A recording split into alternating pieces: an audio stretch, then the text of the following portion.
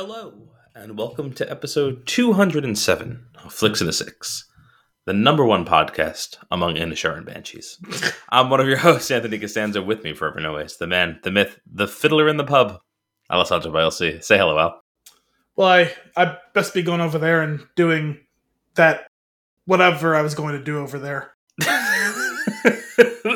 On this week's episode, we've got lots of trailers to discuss. I'm sure there's also a good amount of consumption, so we're not gonna belabor the point. So all of that is coming before we dive into our flick of the week, The Banshees of Inisherin. But first, Al, what are we drinking? We are drinking. Oh my goodness! What? This is a first in a long time. Oh no! Did you forget? The sweet sound of a cracking beer. It's a good thing I reminded you to record because we might have missed that as well as all of the rest. But Yeah. I didn't think to remind you to open the beer. Sorry. So while you're pouring that, I'll just say, well, actually, pour it right near the mic so we can get the sultry tone of the glug glug of delicious beer because we're drinking Sexual Energy. Sexual fantasies and little white lies. No, more on Batman later. We're drinking, it's from District 96 and Equilibrium. It's a collaboration between two fantastic breweries.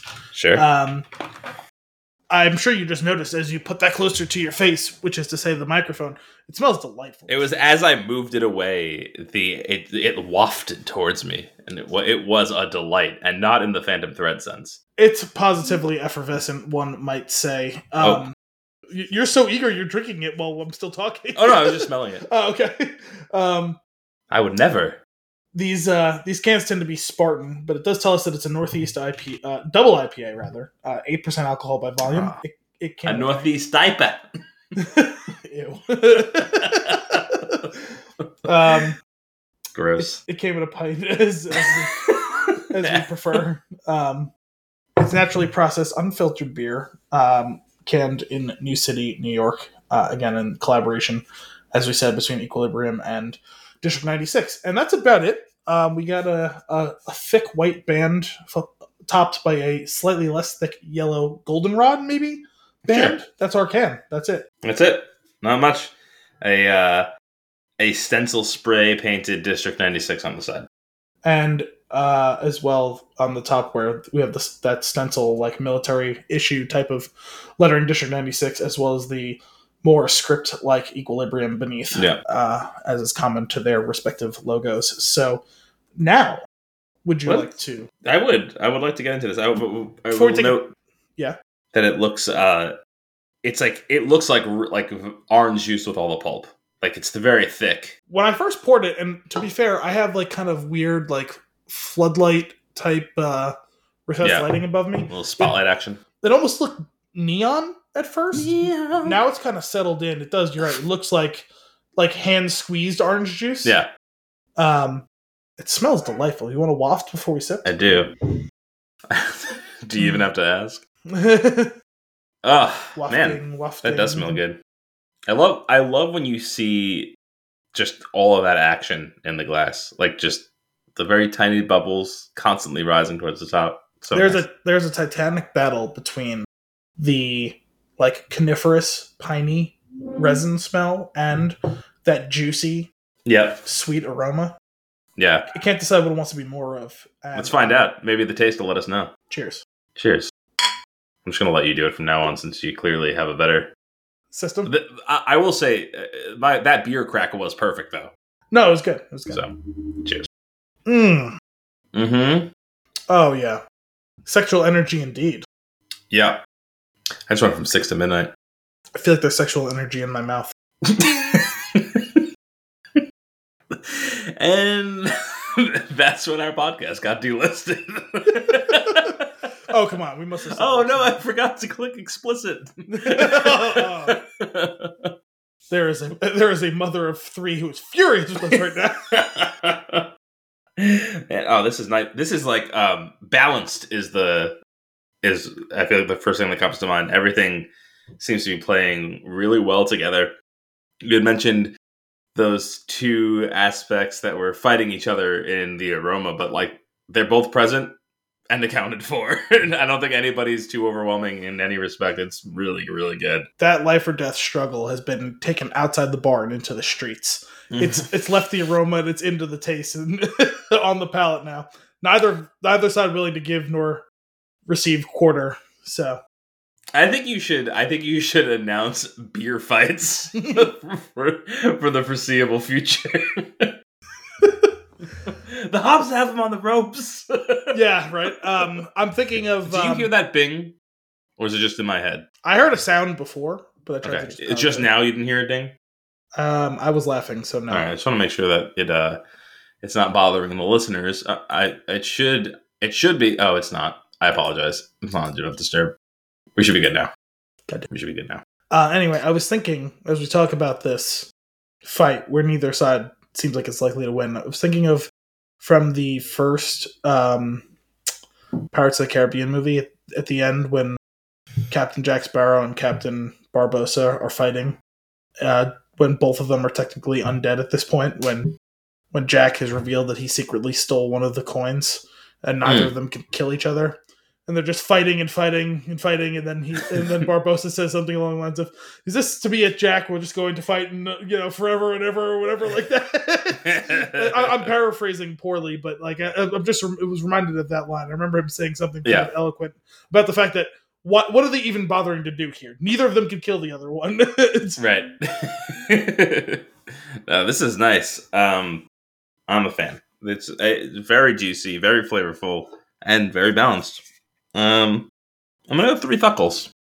I think I'm willing. I think I'm inclined to go 4. You're gonna go 4? You're gonna go 4th on that? It is very good. I wouldn't argue the point. Good, because I don't know what's holding me back from the 4, but 3 is a respectable. Oh, absolutely. So I'm gonna continuing, as you noted last week, and I think we noted the week before, a fantastic run of beers. Yeah. Spoiler alert: the movies are about to get weird. But the beers are great. The beers are flowing. Just wait till we get to my toot length review. Do you want to get into the news and nuggets? Might as well. We might as well. No time like the present. Yeah, it's true. We don't really have much except for trailers because we got a lot of them. Of trailers. And of course, you can tune in after the close of the show for the last word on The Last of Us episode 5. And I'm going to tell you now because our show is long. So if you'd ever like us to review a specific movie, or you have news or nuggets for us to discuss, you can send those requests to flickton6@thespintune.com. I realize I should probably be getting ahead of it with that. Yeah. Rather than waiting until 3 hours in. Or like 3:15, which we had last week. It was a lengthy episode. That's what happens when we miss a week. It's true. It's true. Which trailer do you want to start with? Let's start with the trailer for the greatest superhero movie ever. Okay. I'm glad you said that. Because I spun this trailer up, sat down, I was like, here we go. I'm watching it. I get to the end. Son of a bitch. You got me excited for The Flash. It's a good trailer. It's a really good trailer. I don't know if the movie's going to be good or not, but it's a good trailer. Oh, it's so good. It's exciting. I forgot, since it's been a while since I watched any of the other Zack Snyderverse movies, that I actually did. I do like Ezra Miller as the Flash. The quirky Flash character works. I'm cool with that. Regardless of what they may or may not be doing out in the world. But I mean, we knew it was coming, but boy, did they get me with the music when they reintroduced Michael Keaton's Batman. Oh, I know. That is one of the all-time, like, we love the Nolan Batman movies and like the dark, ominous tone. I mean, the themes in those. But that Keaton, Elfman, Burton, so good Batman theme is elite. It is. It's just, as much as I love The Dark Knight, this is the first real Batman that I was ever introduced to. So it's exciting for the return. Also, does he look exactly the same? He looks to me to be exactly the same. Michael Keaton? Yeah, in the bat suit. Well, And I was obviously, gonna I know say, it's just a chin. You don't see most of his face. You see the outline of his mouth and chin, and like the circles around his eyes. So his face looks wider. Weathered. It's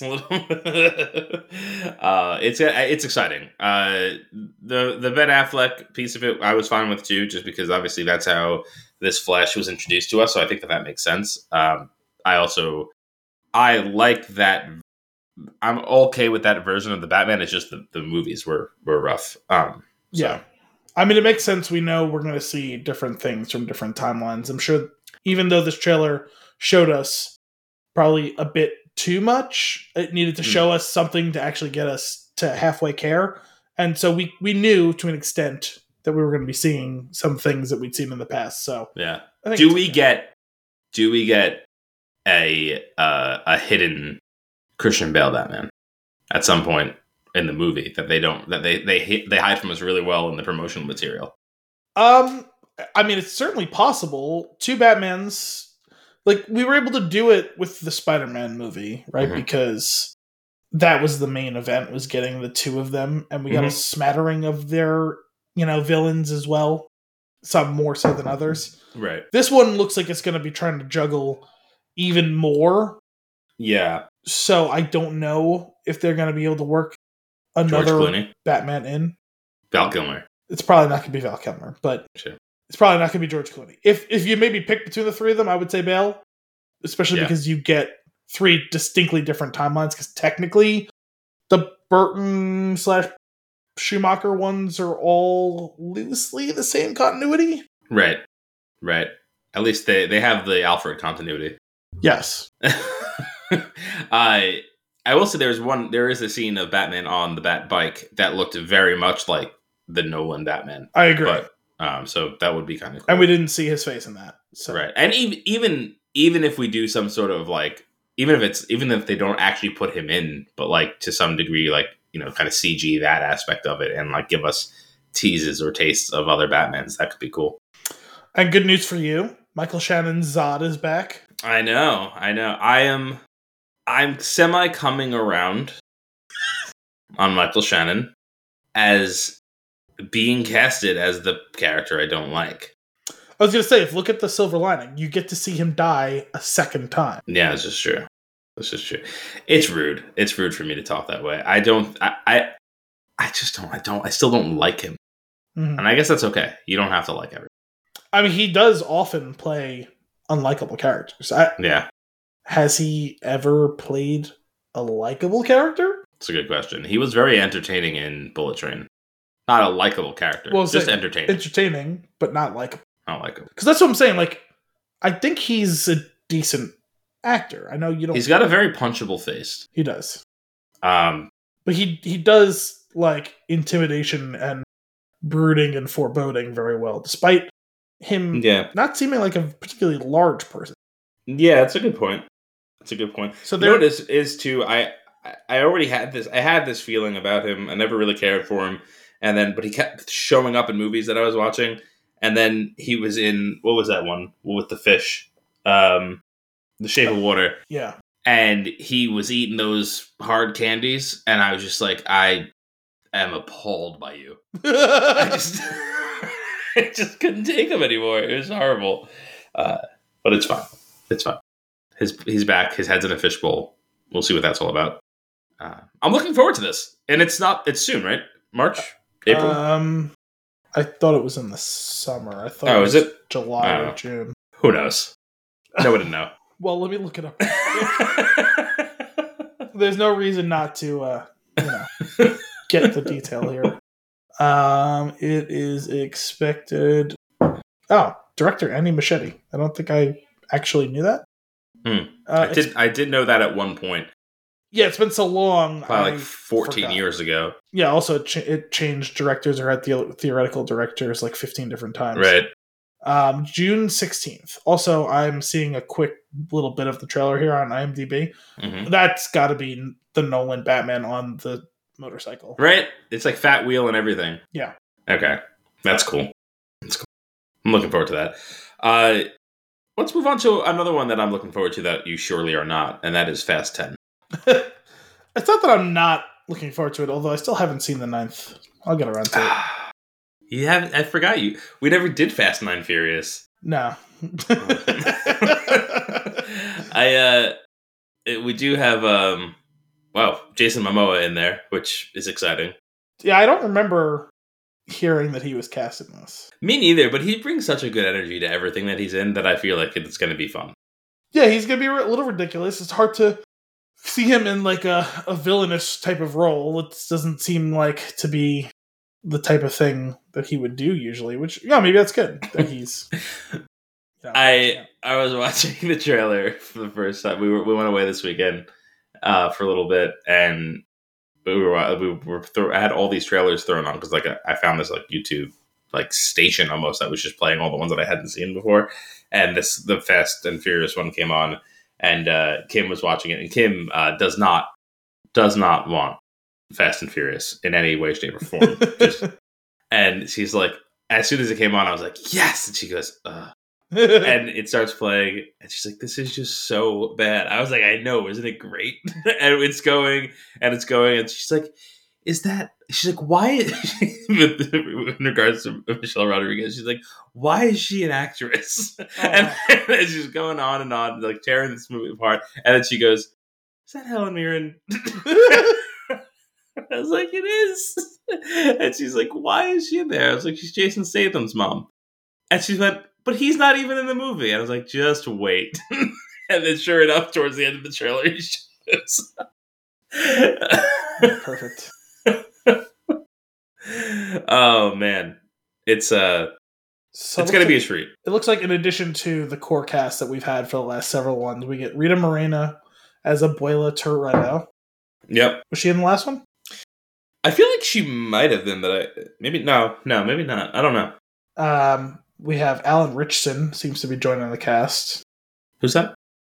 He was Thad in Blue Mountain State, and most recently he was Reacher in the Reacher show. Okay. Michael Rooker. Classic. Cardi B. What you can't have enough Michael Rooker. Just I feel like he's the next Danny Trejo. He's just showing up everywhere. He's Mary Poppinsville. That's right.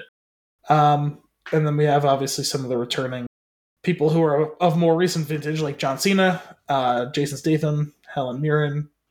Brie Larson's new. Right. Charlize Theron. Scott Eastwood's back as Little Nobody. Okay. There's a So Kurt Russell and Luke Evans are notably absent from this one. There was a scene in the trailer where I don't even remember which character. Was it Michelle Rodriguez's character? Somebody wakes up on a table, and there's a table. Michelle Rodriguez, and it's Charlize Theron, and she was like surprised, and I was like, "What are the circumstances that led to this point that you're surprised that you're both laying on the table looking?" I don't understand what happened. Well, I cannot, for the life of me, even begin to guess what are the circumstances. Especially because it looked like they were both restrained at first. Yeah, probably against their will. Sure. I don't know. Is this really the last one, or is this like a no? This is the beginning of the end. Isn't the finale a 2-part movie? This is the first of 2 parts. I really hope the next one's 10 too. Fast 10 more. 10 squared. Fast 10 again. 10 again. Wait, fast a 10.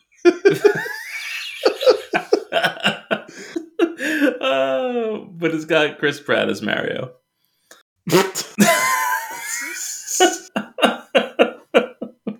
It's a straight up kart racer movie. At the end, it's like, me, Mario. Yeah. At the end, they were like, "We're gonna like get to the bottom of this, like we used to, or something, or like we always did." And it's like clearly a street race again. And I'm like, "What?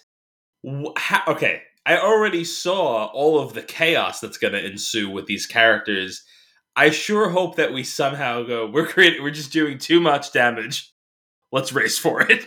I mean, it seemed like that's what the trailer was hinting at, honestly.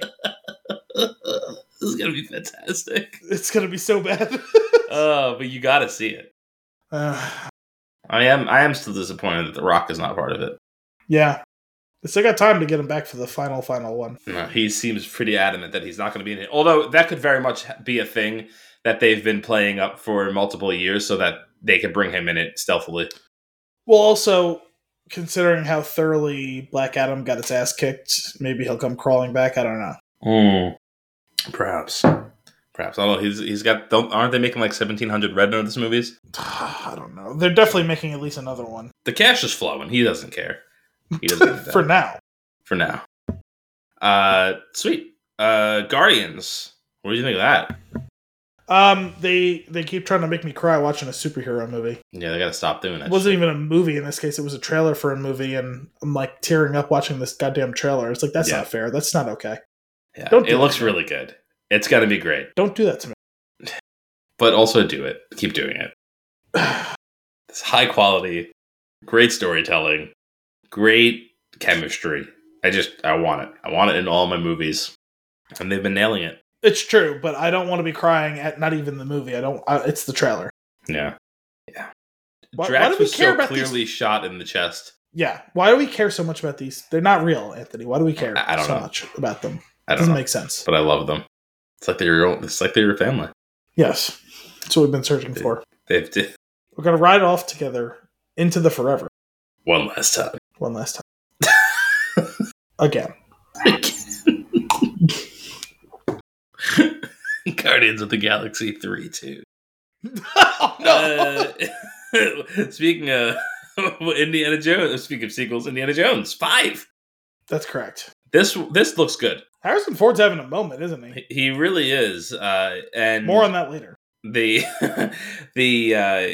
I gotta say, this one got me too. The music, yeah.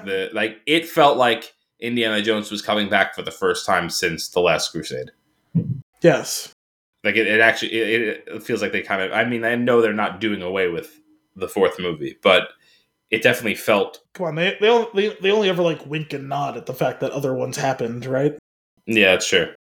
That's true. I was glad to see that one character come back, as far as partly telling the narration.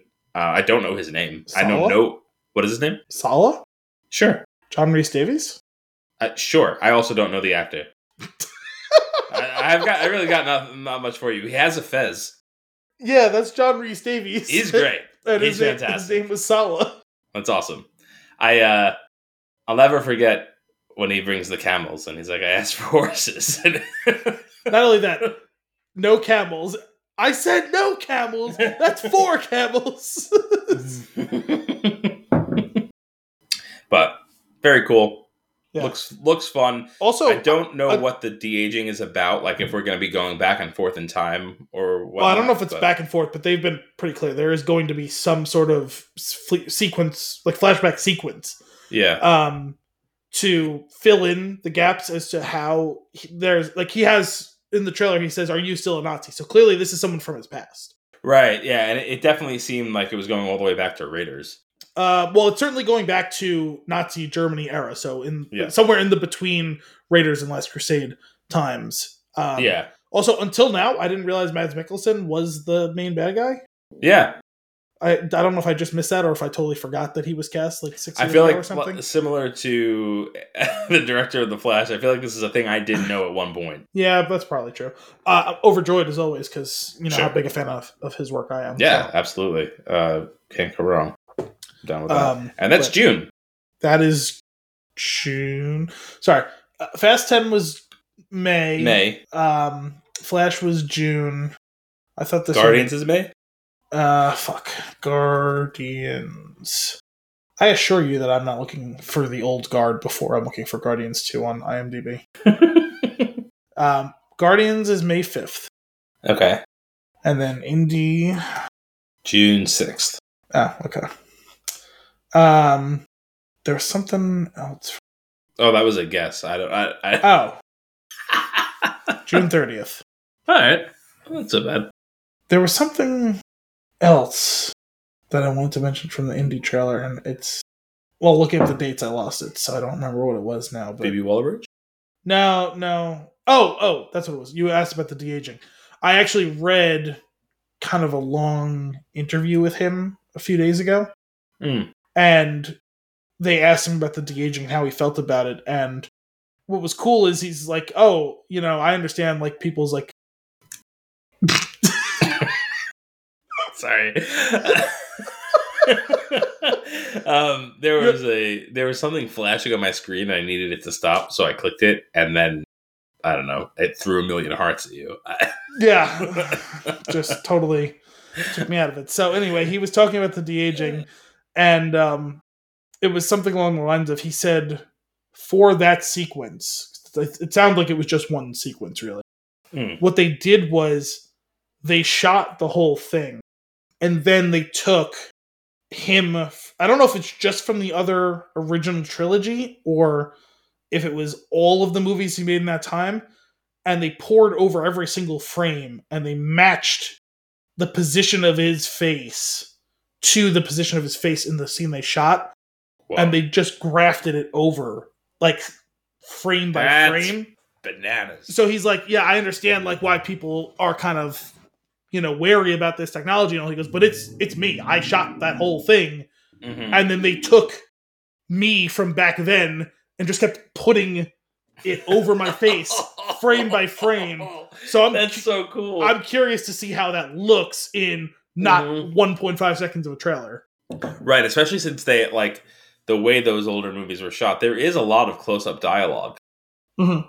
So, like, that could work really well. That's awesome. But yeah, they said they literally, like, poured through every frame until they found him turned at the exact same angle, and they, like, popped it over his face and popped it over his face, like, every frame or something like that. I thought it was really cool. That's awesome. That is so cool. Nice. Well, I'm very much looking forward to that. Last but not least, we did get a Ted Lasso Season 3 teaser. Yes. Which is pretty cool. And that's soon. That's next month. Yeah, which I was really surprised to see the turnaround being that quick with, like, not even a full trailer. It was really mostly a teaser. Yeah. I forgot what the date was, but yeah, it was March something. That's awesome. I mean, there's not much else to say about that show. It's perfect. I can't wait to watch more of it. Yeah. So I'll be excited to actually be up with it in the moment and all. Oh, what are we going to call that segment? Ted Lasso. Oh.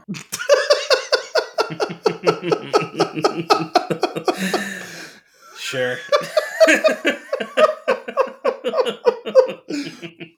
I mean, that's the fastest I've come up with one. I'm not going to say it's my best work because it's not, but I'm weirdly proud of it. I'll allow it. Do you have anything else for news and nuggets? No, that's it for now.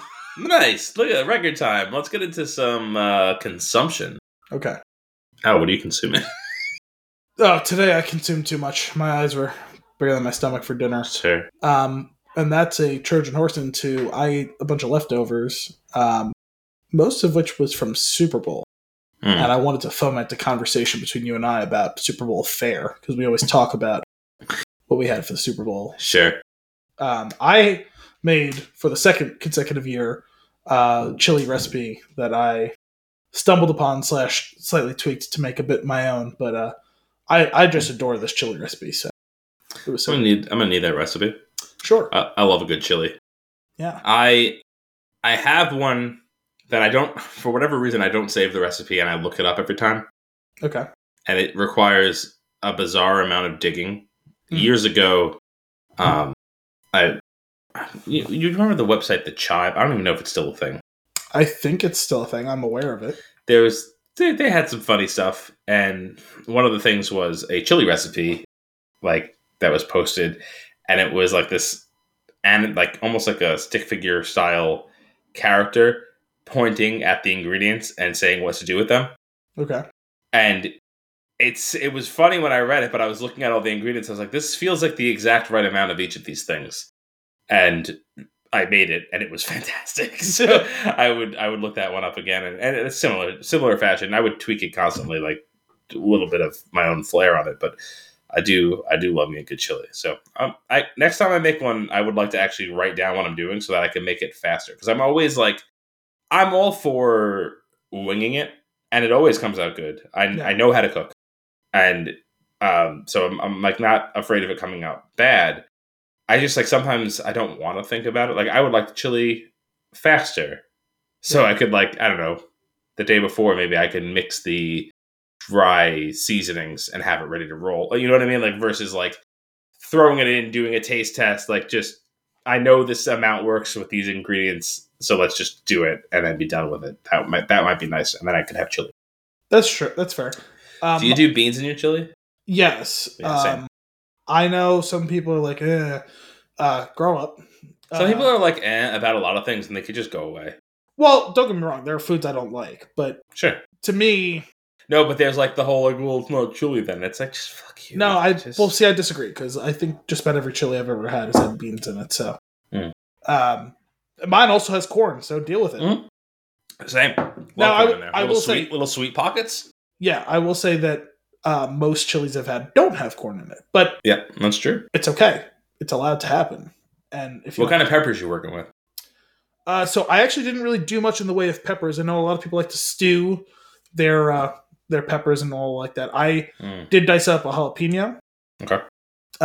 So like the gist of it is onion, shallot, jalapeno, garlic, ground beef. Main spices is just regular old salt, pepper, cumin, and chili powder. Mm-hmm. And you're gonna put some beans, some corn, and some white vinegar. Get a little bit of vinegary action.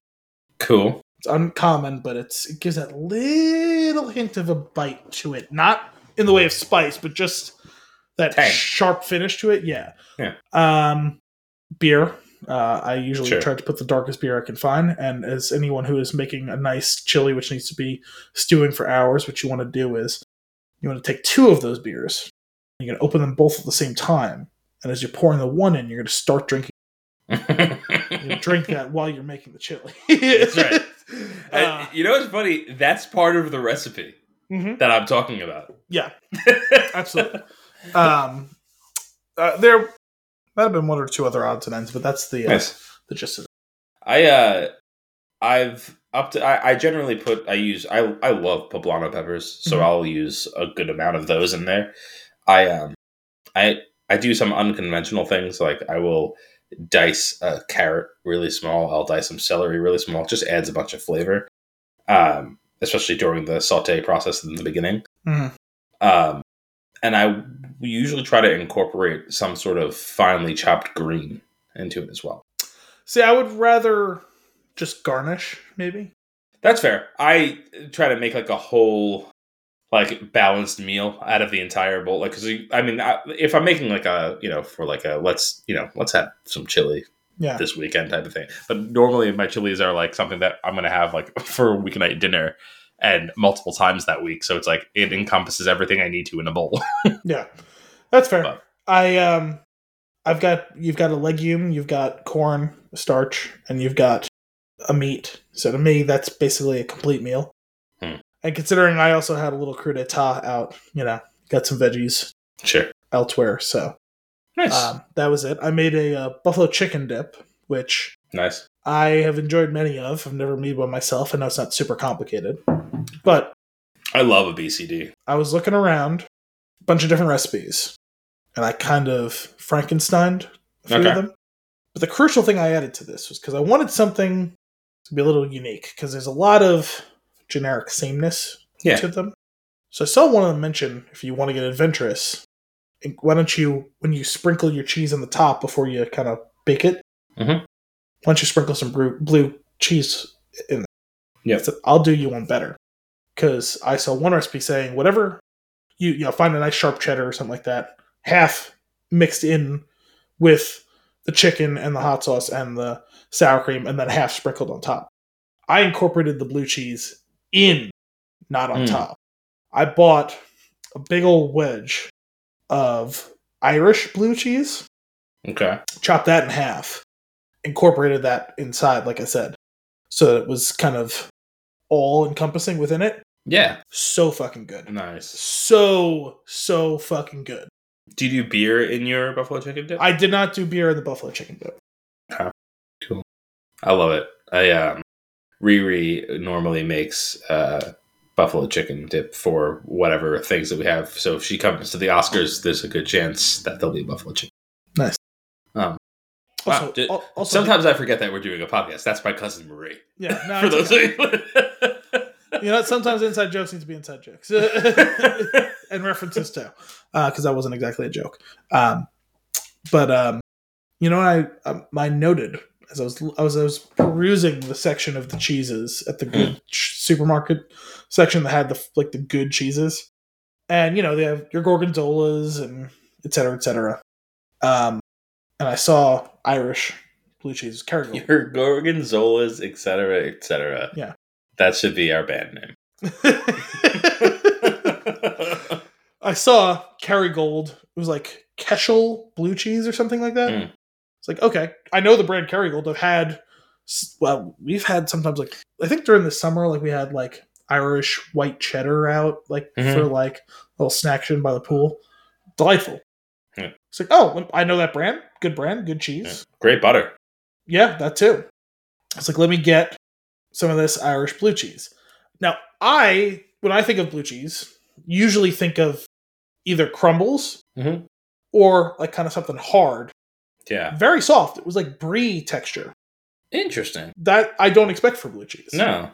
Really tasty. Really the blue cheese bold. of Inisharan. Exactly. Perfect. Nice. Perfect week for it. Right on. Well, I'm sad to disappoint. Oh. But we didn't do anything crazy for the Super Bowl. It just kind of snuck up on me. And it wasn't even in a pool. It was just, next year I'm going to have to go all out. Okay.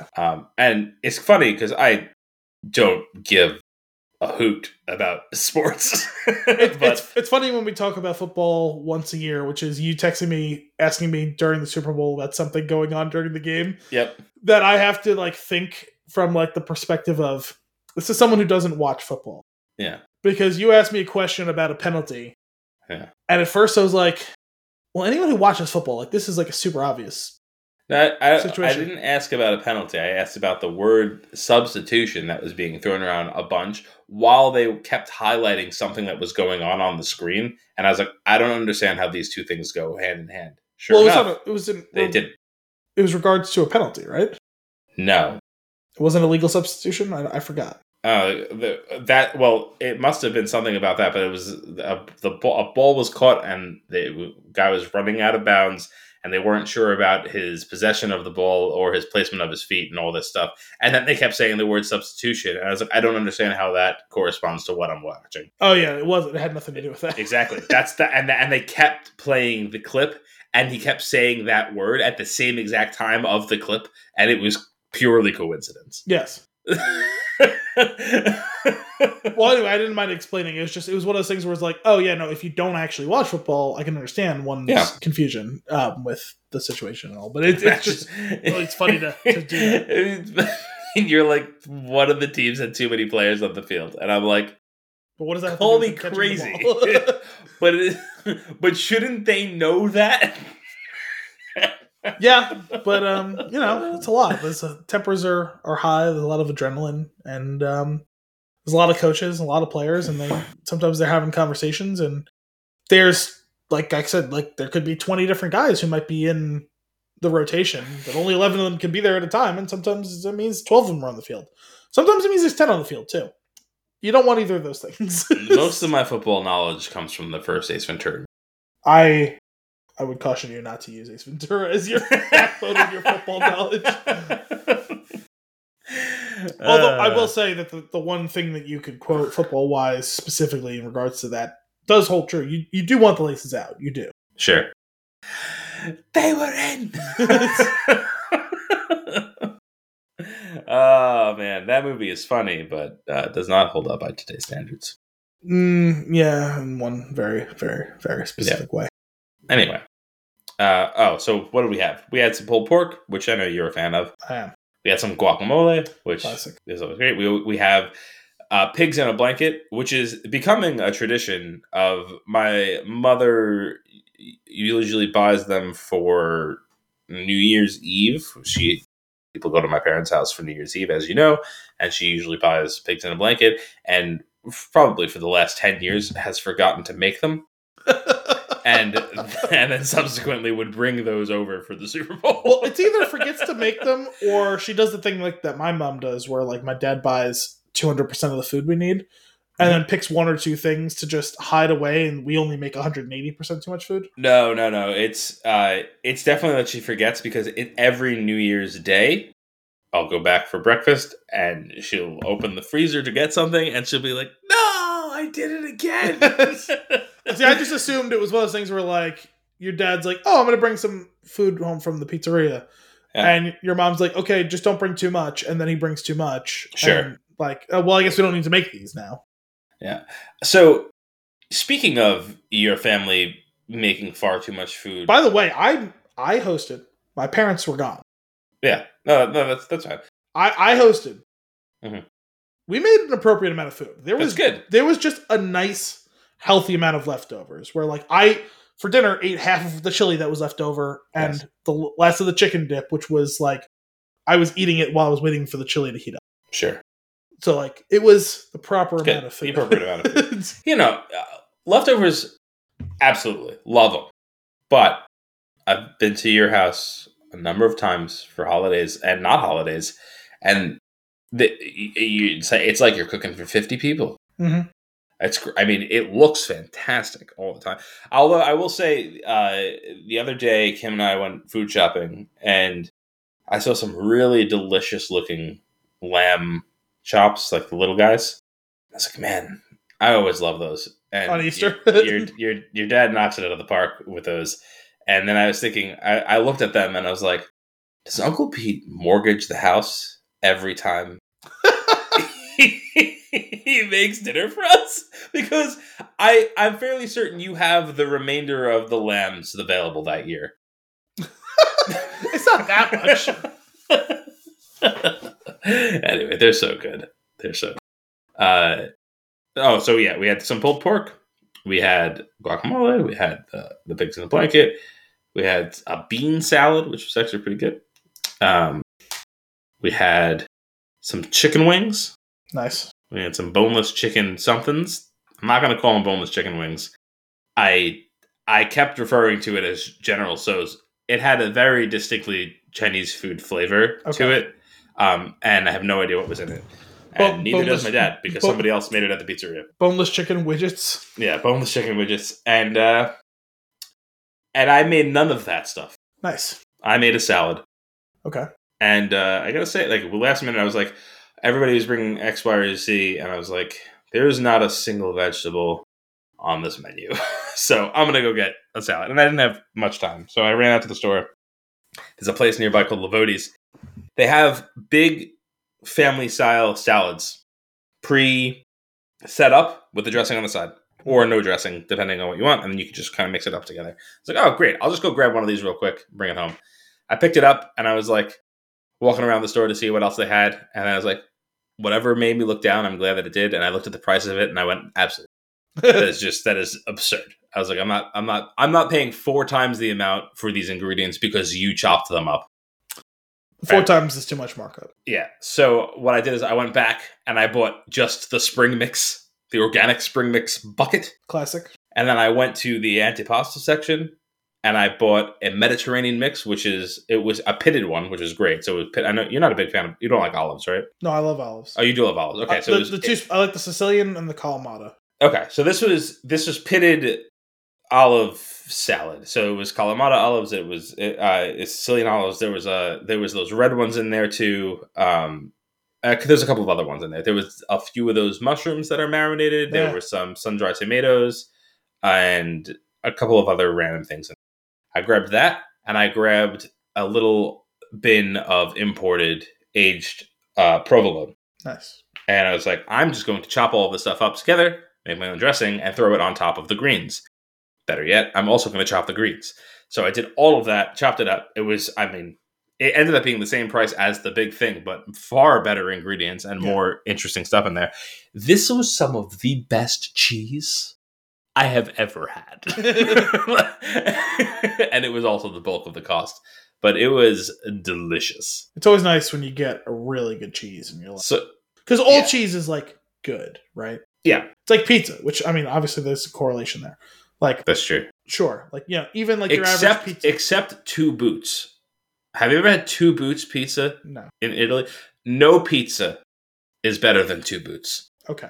No, my point is, Sorry. if you have real, we're not talking Domino's, right? We're talking like a pizzeria. Mhm. It's rare, really rare. I don't want to say impossible. Rare to have bad pizza. Like, Yeah.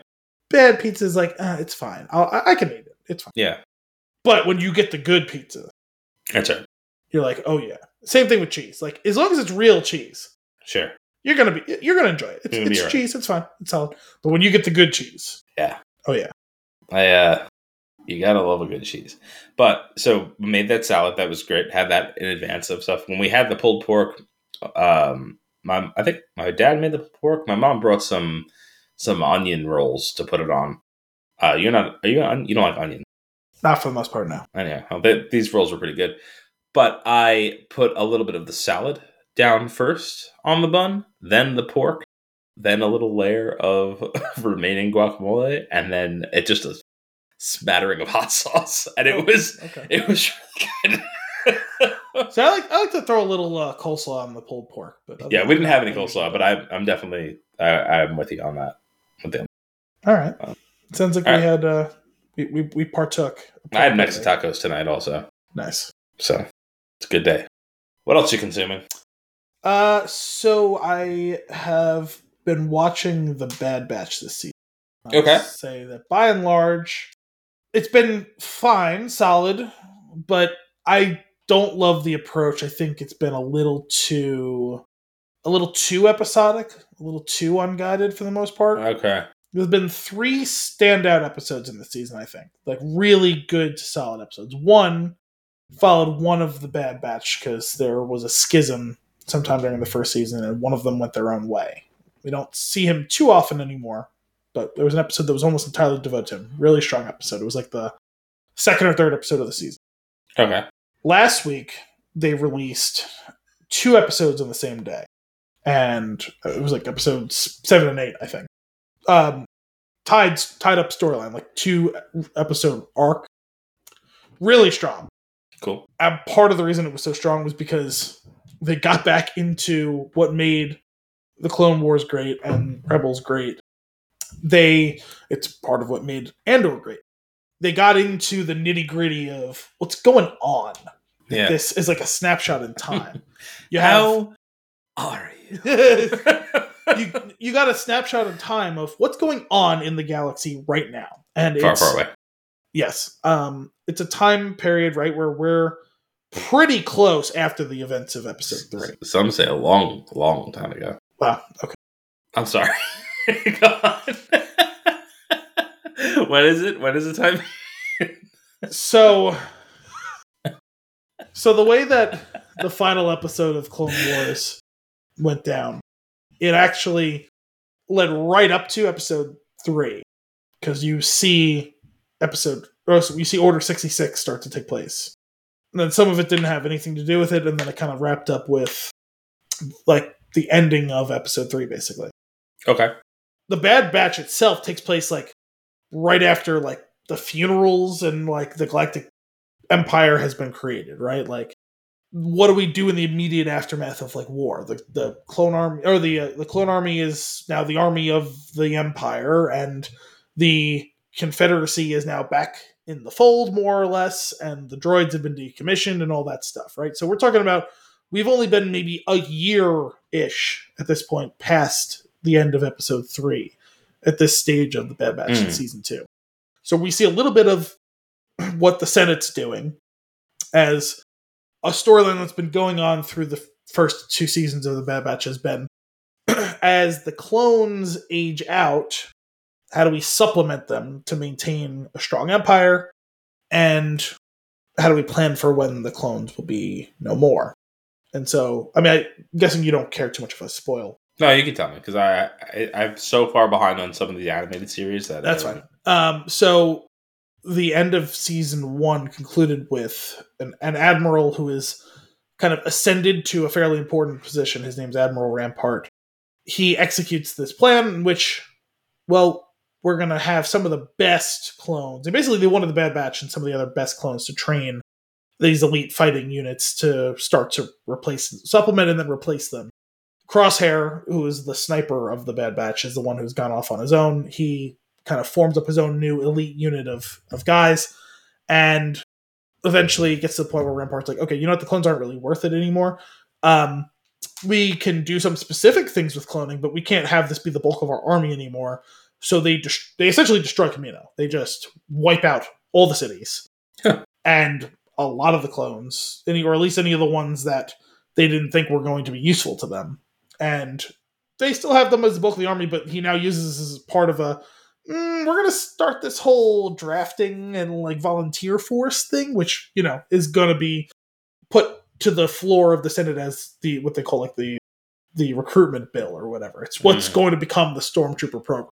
Sure. And so this conspiracy goes on. This handful of clones that are still kind of caught up in the middle of this. Some of them were there for them destroying Kamino, and the official story told to the rest of the galaxy is, a terrible storm just wiped out all the cities on the Storm all the time planet. And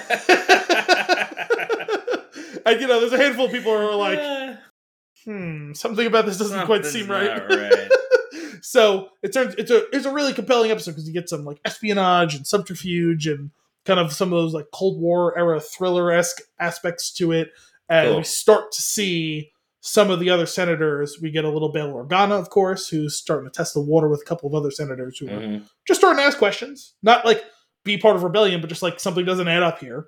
Plus, like, you guys are just going to like put boot to ass on these clones. It's like, no, like they're people. And if they're not going to be our soldiers anymore, like we kind of have to have a plan to integrate them with society and all. And they're like, yeah, no, it's fine. We'll just get to that. And it's like, no, you need a plan. So you get a 2-part episode involving that, and then the clones, the Bad Batch, are brought in to try and break into the command module of the ship and get the proof that this admiral, committed genocide. Sure.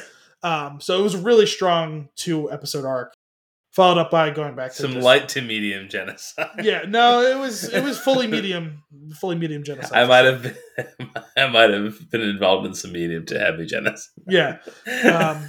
Also got a truly, I just wasn't expecting it, but it was fantastic. A very brief appearance by the Emperor.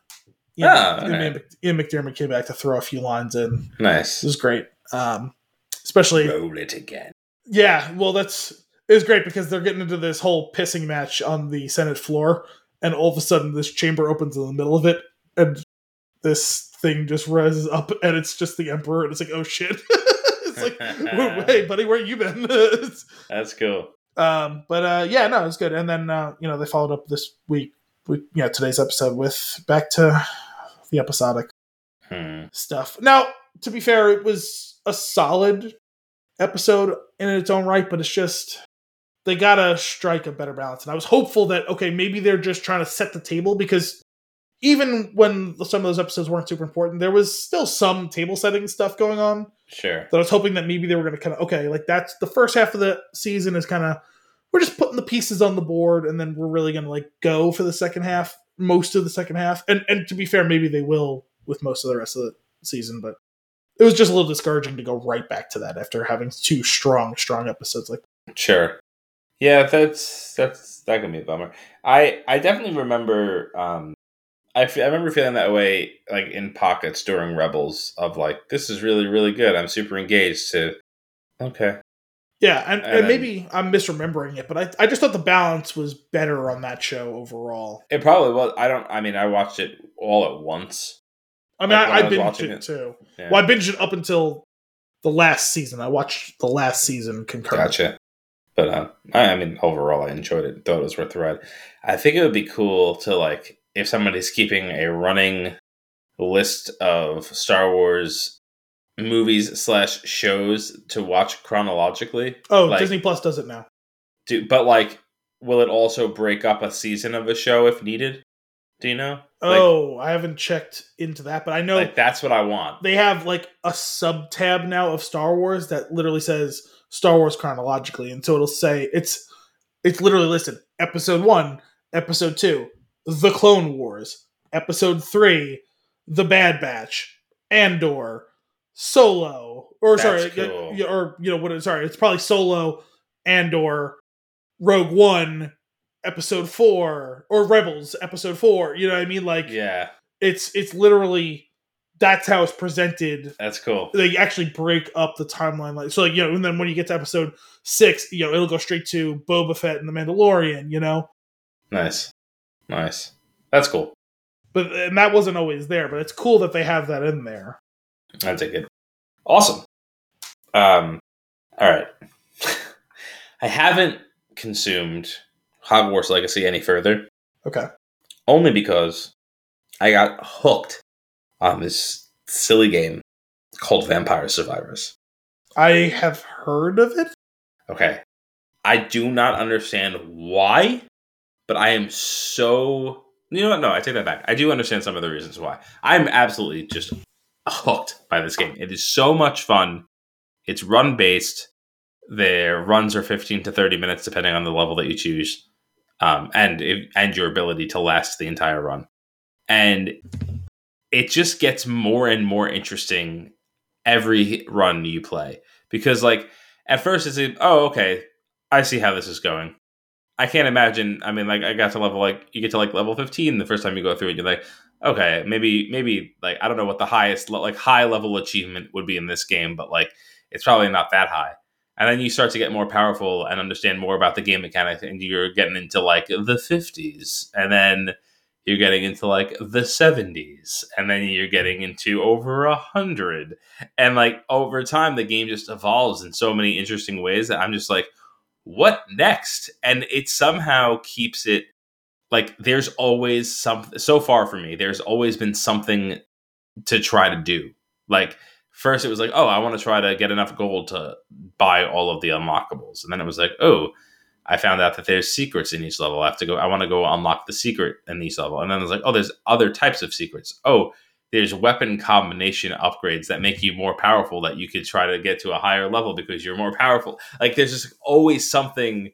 Each run, I feel like I discover some new thing that I want to try to do. Yeah. And the music is great. The art style is fantastic. And I've been playing it with my buddy B. And it's not a multiplayer game, but we're playing it at the same time and, like, just kind of talking about what's going on the screen. Is it like a side scroller? Or? Yeah, it's 2D. Some levels you can go in any direction. Some are pretty much up and down, where there's, like, obstacles on the right and left, so you won't be able to go far left and right. Mm-hmm. And there's some that are the opposite, where you can really go left and right and not much up and down. But it's just like waves of different types of enemies come at you, and enemies do different types of things. And the enemies get stronger and stronger as you go on further and further. And every time you level up, you get an item, and it could be a passive or like an offensive or defensive type of thing, I guess. Oh, no, a passive versus like an active type of weapon. I'm going to say one is like an actual weapon, and one is usually like an augment of some kind. Okay. And, like, you have like six slots for each of those types of things. So it starts off where you're like, I'm going to get this one and try this one out. I'm going to get this. This does that powerful thing. Cool. Let me try that one.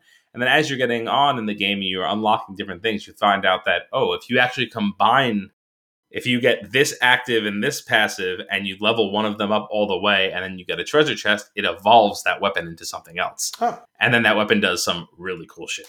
And like I have a dagger, and I get a second dagger, and now I throw 2. And I get a third dagger, and now I throw 3, 1, 2, 3.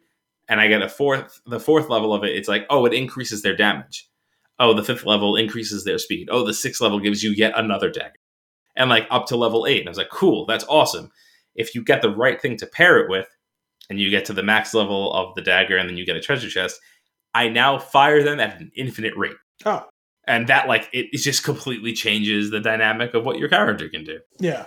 And so, like, and then you start to figure out, like, if I get this weapon and try to get its pairing piece, and this weapon and try to get its pairing piece, and then find out that the piece that it pairs with also kind of gives a boost to the other stuff that I have, like, you could really craft these interesting sets of weapons and just destroy everything around you. And, like I said, there's, like, so many crazy secrets and, like, random things. Like, something will happen in the game, you're like, I do not know what I just did to trigger that. And I would love to know what it was, but it was bananas. And, like, I've got videos that I can share with you of, like, the entire screen overrun by enemies, but I have this passive thing that puts a ring around me that does some damage to them. And I have this spell that when this type of damage is given, I get health. So if things break through it and hit me, it's okay because I'm also gaining health. Wow. And like it's crazy. And you can get completely overrun. And then once you hit the time limit, death comes for you and it ends it.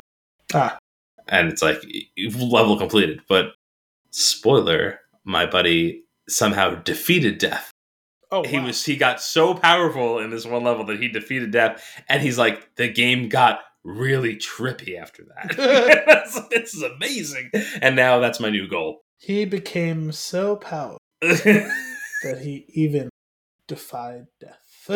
So I would encourage. I think it's worth your time. If you don't get to it anytime soon, when you come for the Oscars, we'll play a few runs of it.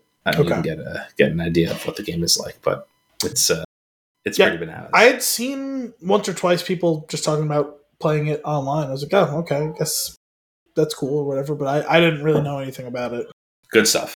And while we're on the topic of games, on Friday I will be playing Redacted. Brian got into something. He was able to invite me along with him. Cannot be spoken about, but we get to crossplay together. So eventually we'll talk about it. But I thought that was kind of fun. Let me know off air. Yeah. Well, that's it for games, at least. Okay. What other consumption you got? I yesterday finally got to start watching Shrinking. Oh, how is it? It's interesting. Okay. So I've watched 3 of an available 4 episodes. Mm-hmm. The 5th one will be out Friday. I guess it drops Fridays.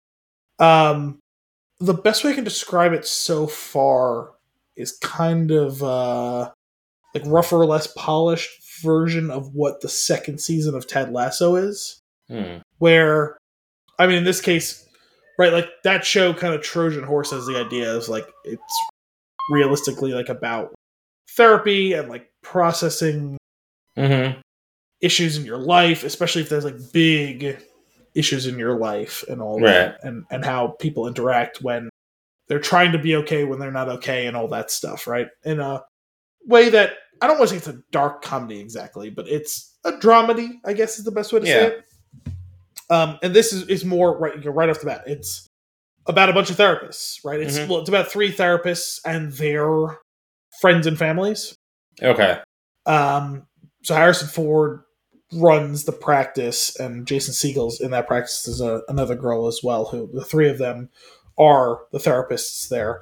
And right off the bat, you know that, and this was in the promotional materials, it's not a spoiler. Jason Segel's wife died about a year ago, and he's just not okay. And like he's trying to do his best in his job, but even that is kind of it's almost that he's going through the motions, not because he doesn't have a passion for it, it's just that he's having so much trouble being more than just like rotely saying the things. And outside of work, he's a total wreck. He's basically not taking care of his daughter, who's like 15. She is essentially being raised by his next door neighbor. And everyone else, with the exception of him and his daughter, seems to kind of have their shit together in this show, at least in the first episode or 2. And then you find out, whoa, that's just the brave face that they're putting on. And we realize how very much that's not the case. And it's about him trying to find a way to get going. And the way that he decides is to take a more active hand in therapizing his patients, which is to say, not helping to give them tools to do better and be better, but telling them how to solve their problems. And not just telling, but starting to do things to help them solve their problems. And that makes things a little bit more volatile. Also, the other 2 therapists are telling him, like, you're kind of playing with fire here. You're skirting the bounds of, like, what would be considered ethical, if not outright wrong. And he, in particular, takes on... I mean, you're introduced to, like, 5 patients pretty much within the first episode. 2 of them are kind of more on the back burner. 3 of them are a little bit more you see of. And 2 of them, he really pushes in some way or other. And in particular, one of them who is the last that you meet. It's someone who's put on his plate as a new patient. And it's a war veteran who has gotten home and has now been arrested for assault. He's gotten into a bunch of bar fights and stuff. Sure. And this is like court mandated like therapy and anger management stuff. Gotcha. It's a good show. It's not a great show, but I've been very much enjoying it. Like I said, it's a little rough around the edges. Yeah. It's spiritually a spinoff from Ted Lasso because Brett Goldstein created this with the help of Bill Lawrence. Obviously, the two of them are like the 3 or 4 person brain trust that's made Ted Lasso. Sure. I guess 4 for that show would probably be accurate, so whatever. It's Jason Segel is the star. Harrison Ford, like I said, plays like kind of his mentor. The next door neighbor is Krista Miller, who is Bill Lawrence's wife in real life. She's Jordan in Scrubs. Okay. And I think those are all like the recognizable faces. There's a couple other people who are like, oh, I've seen them in the thing or whatever. I've been wanting to watch it. Yeah, no, I was like, you know what, let me throw this on. Last night I'd finished watching this week's movie, and then I was like, all right, I don't really want to watch something long, and all these episodes are like 30 to 38 minutes long, so thanks. I was like, let me throw one on, watch 2 episodes today before we got on recording, so I've been enjoying it. It's interesting, it's fun. It can pivot really hard from kind of hilarious to this is a bit sad. Yeah. But it's been interesting. I definitely recommend it as a give it a shot type of show. Cool. I will. Kim and I started watching Killing Eve as of the last time we recorded. We're about halfway through the first season. It is decent. Okay. First episode was really good, which is funny. Yes, I remember you were very surprised by this. But then, like, the pacing seems to struggle for the remaining episodes, for the rest of the episodes that we watched, where I was like, but you had it. Like, where's the disconnect? It's funny, because I've heard, like, nothing but good things about the first season. It's not bad. It's just, I just feel like it started off really strong, and maybe that ended up hurting it a little bit for me. It's like, I've been watching it and, like, not paying attention, but, like, occasionally finding myself disengaged from what's going on. But eventually it picks itself back up, and it is good, and it is like I am curious to see like where it's going and what's going to happen. I do think it needs to get a little bit back on track as far as the pacing, so that I could be more engaged with it while I'm watching it, which is not a place that is a shame because I feel like they've got something there, but like the execution it's faltering right now for me, but.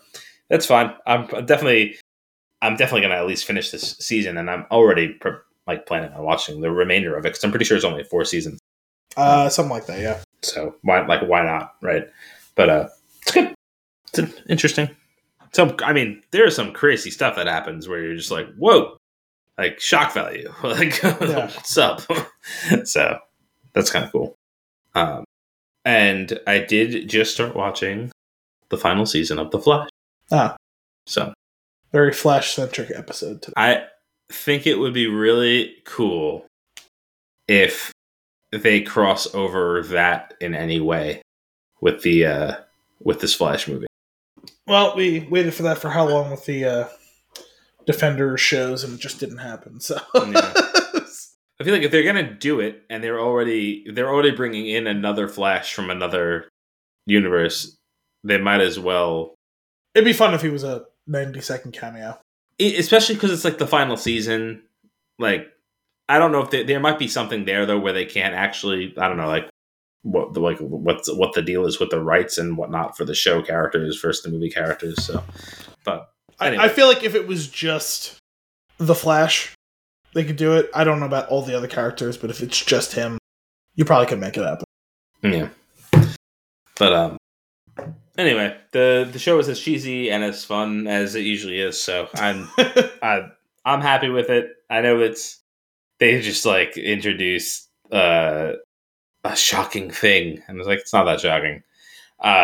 It was very heavily hinted at, like so I was like, this is just classic CW, and I'm here for it. I'm here for your final season, Flash. Well, I'm glad you're embracing and enjoying it for the ridiculousness that it is. Yeah. And I might as well finish up my consumption list. Last thing that I watched Your Place or Mine on Netflix. Okay. Reese Witherspoon, Ashton Kutcher. It's like a new movie, right? Rom-com. Yep.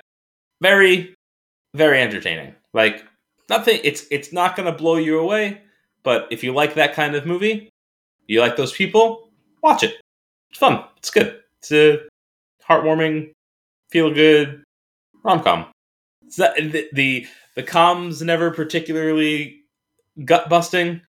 The rom is also not going to make you cry, but it's just, I don't know.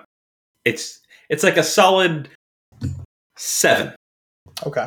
Yeah, if you're in the mood for that genre, you won't be disappointed. All right. That's my review. I know there's been a lot of talk about whatever happened to the rom-com, and it does seem firmly entrenched in like the streamers really are the ones doing it. Yeah. The only one that I've actually really watched that I really enjoyed actually was that one. Jenny Slate one? Yeah, the Jenny Slate Charlie Day one. Mm-hmm. Was I Want You Back? Yeah. That was good. I definitely have to pick that one up. I love a rom-com. I'm all about it. I enjoyed it. I enjoyed its time. For me, that was that peak era of like 2000, 2010. Oh, sure. Yeah. Do you have a favorite? Like, do you have a go-to rom-com? Go-to rom-com. I mean, I guess probably would be Hitch. Okay. Other ones that like I've seen more than once. Mm-hmm. Because it's not really like my strong. Like I guess I would gravitate more towards like that in show form, like something like New Girl or whatever, which is basically the rom-com equivalent. I've been, you know what? Another piece of consumption. I keep stumbling upon New Girl clips on Instagram, and I cannot help but watch them over and over again. I think I sent you one the other day. They're just they're so good. But as far as movies, like the ones like I've seen more than once is like I've seen The Proposal a few times. I guess if you can accumulate all together, I've seen 27 Dresses a couple of times. Okay. I know I've seen other ones, but I'm struggling to like. I guess the other one I would probably put it. It's kind of it's the fusing of two different genres. It's rom-com mixed with high school movie. Was that one? I think we did it for the show like a while back. I always forget the damn movie. The one with Ben Foster and Kirsten Dunst and Colin Hanks. Yes. Get Over It? Yes, Get Over It. Yeah. I always want to call it Just Go With It, and that's another Jennifer Aniston, Adam Sandler movie. I always want to call it Just Go With It. Get Over It. That's basically a rom-com. It's a high school movie, but it's basically. But those they have a lot of overlap. There are some that are just high school movies, but that is absolutely. It's kind of a hybrid of those. But I really enjoy that movie. I would say that mine is just Friends, but I don't have to because that's my favorite Christmas movie. So, 10 Things I Hate About You is. I've never actually seen that one. I probably should. I know a lot of people love. We should movie. Then we should absolutely when there's a lull and we don't know what to do. I'll add it to the list to that backlog list that we have. Yeah.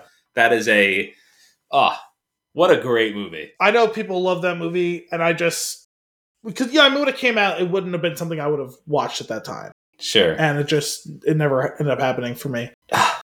I love it so much. I never really was like any of the Hugh Grant ones because again, those are kind of before my time for the most part. Although I did catch like the last like 10 minutes of my mom was watching Mickey Blue Eyes. She loves that one, which is ridiculous. It's fucking ridiculous. I guess Good Luck Chuck I've seen a bunch of times. Okay. Do you know what's funny? Like you had mentioned, like just Get Over It, like being like it's like that high school type thing, but it's also a romantic comedy. There's some that weirdly do bridge that, like 10 Things I Hate About You. There's multiple romantic things going on at the same time. So it very much focuses on two sets of them, and it is, in my opinion, a rom-com. Whereas like I have do you remember Can't Hardly Wait? They did that on Cinephobe. I love that movie so much. I never saw it. I want to say they did it recently. Who's in that? Ethan Embry and Jennifer Love Hewitt. And yeah, they did that like a month or two ago on Cinephobe. Okay. I was not familiar with it. Oh, we absolutely have to do that too. Yeah, I never saw it. That one is like very much an ensemble, like bunch of stuff is going on. There's definitely a main story that is like Seth Green was in that, right? yeah. He's absurd in that movie. Yeah. Oh, I remember them talking about him a lot. Classic. Love a rom-com. We can't really do that. I feel like we can't do those too often because there's not much to say about them, like except for gushing over how much we enjoy it, like parts of it. But that's pretty much what we do anyway, so it's fun. Sure. What else are you consuming? That was pretty much it for me. Obviously, Super Bowl was Sunday. I obviously very much enjoyed the game. It was a heck of a game. I guess just more of a kind of, it's not even about the consumption itself, but just about like the gist of it. On Saturday, had a action packed day because we went to, it wasn't even really brunch. It was planned as brunch, but we ended up moving restaurants. We went to lunch, I guess, with Dominic's girlfriend's dad and stepmom for the first time we met them. Okay. So that was good. We had a nice, actually I did consume something noteworthy in that meal. We went to a Mexican place and I had a drink there. It was a colada mojito. It's basically a mojito with coconut cream and pineapple juice. Well, so fucking good. Like that to the sounds point where I took 2 sips and I was like, we need to find out what's in this, and we're gonna have to make this during the summer. I was like, hand it to Dominic, and he's like, "Yep, we're gonna make this." It's really, really fucking good. That's awesome. So that was cool. It's like a nice, pleasant, experience having lunch. Had some good food, some drinks. It was a nice time. And then I got to go down, and a friend of the show, Vicky, was down in the tri-state area for the weekend. We went down to Alex and Devin's. Got to see the kids briefly, but it was the first time like the 4 of us have gotten to hang out in 3 years. Ages. So, yeah. Nice. That was nice just to get the band back together for a little bit with all the crazy that's gone on the last few years. So that was good. It was nice. Love to see. Actually, another consumption note in regards to that, 2 things. One, finally was able to take receipt of the entirely too much Breckenridge whiskey I bought. We cracked into a little bit of that. Nice. Delightful. The other thing, because I brought a bottle that day, and then we had some last night or the night before for dinner. I forget. 2 different bottles. I'm really, really moving fast up my rankings of favorite wines is Montepulciano. Really enjoying that style of wine. Okay. Nice. We are currently in the Amarone camp. Oh, I very much enjoy those too, though the good ones tend to be quite expensive. It is not a cheap one. But really, really good. There was a particular bottle I bought a couple years ago. My boss had a little thing for like our team, like at their house, and I bought a bottle for him and his wife because I had it somewhere, and I was like, "This is so fucking good." Yeah, it's nice for sure. Awesome. Well, I think with that, it's time for our flick of the week. The Banshees of Inisherin, released in 2022, rated R with a 1 hour and 54-minute runtime. Your IMDb synopsis. 2 lifelong friends find themselves at an impasse when one abruptly ends their friendship, with alarming consequences for both of them. Yeah. Good. One of the better synopses that we've read in a long time. Synopsi. I think that was one of the ones that we said the other week. Man. Martin McDonagh makes some weird movies. What is your toot length review? What the frickin' hell did I just watch? Like 7 out of 10. Perfect. He captured it. Simple yet complex, unsettling yet captivating. I cannot further categorize nor describe this movie. 6 out of 10. I didn't not like it. Yeah, I have trouble honestly, It's not a movie, it's an experience. yeah, I mean, it was too weird to like totally love. Yep. In the sense that we like weird on this show. Oh, yeah. And I appreciate some of the weird. Sure. But in the end, there isn't really a plot to this movie. No. I'm going to throw something out there for you. There are random parts throughout the movie that made me think this, and I brought it up to Kim, and then she started to see it too. Is the movie a dream? I don't think so, but no. Because a lot of the things that happen are very much things that would happen in your dreams. Yeah, I mean, I wouldn't rule it out like out of hand, but like I'm inclined to say no without like a compelling narrative woven around that to like convince me. Sure. But just going through it, I mean, it's delivered pretty straightforward, and that's not really any like unreliable narration or inconsistencies or any of that stuff. Yeah, I do have a reason why it's not, and that is that our main character is in the movie 90% of the time, but there are times where he's not. Yeah, that's another thing is there's enough scenes that follow other characters. Right. That, you know, I would be... But then there's so much random visual stuff that makes it feel like a dream. Yeah, it's just surreal stuff, which can be dream-like sometimes. Yeah, that's true. But no, yeah, I'm gonna lean definitely towards no on that. But sure. Yeah, I don't... You could probably get away and have like a stronger quote unquote grade for me, insofar as that it matters at all, right? But without much of a plot. But it's so much about character and characterization. But I think they really only did a good job of that with one character, and did an okay job with like two other characters. And the thing is, I think they needed to do a stronger job of the characterization, or at least the explanation that came from what was Brendan Gleeson's character. Is it Colin or Cullum? Oh, Colm. Okay. I thought it was like Callum, but they were mispronounced, but it's Colm. Okay. They pronounce it Colum, though. Yeah, but there's no vowel in there. Like Colum Sonny Larry. What's that? Colum Sonny Larry. Is that what they called him? Yeah. So I remember Doherty. I cannot possibly pronounce Padraig's last name. Sloan? And every time one of them said it, they always like petered out while saying it. Oh, so yeah. I never even got a good like a good indication from them that I can try to like emulate. Yeah. Yeah, I don't know. It's just I liked some of what they did in this, and I thought the character work. I totally get why all four of the main actors and actresses were nominated. I thought they were all fantastic. They were. And they were. I really enjoyed a lot of the interplay of the characters, and some of the dialogue is fantastic.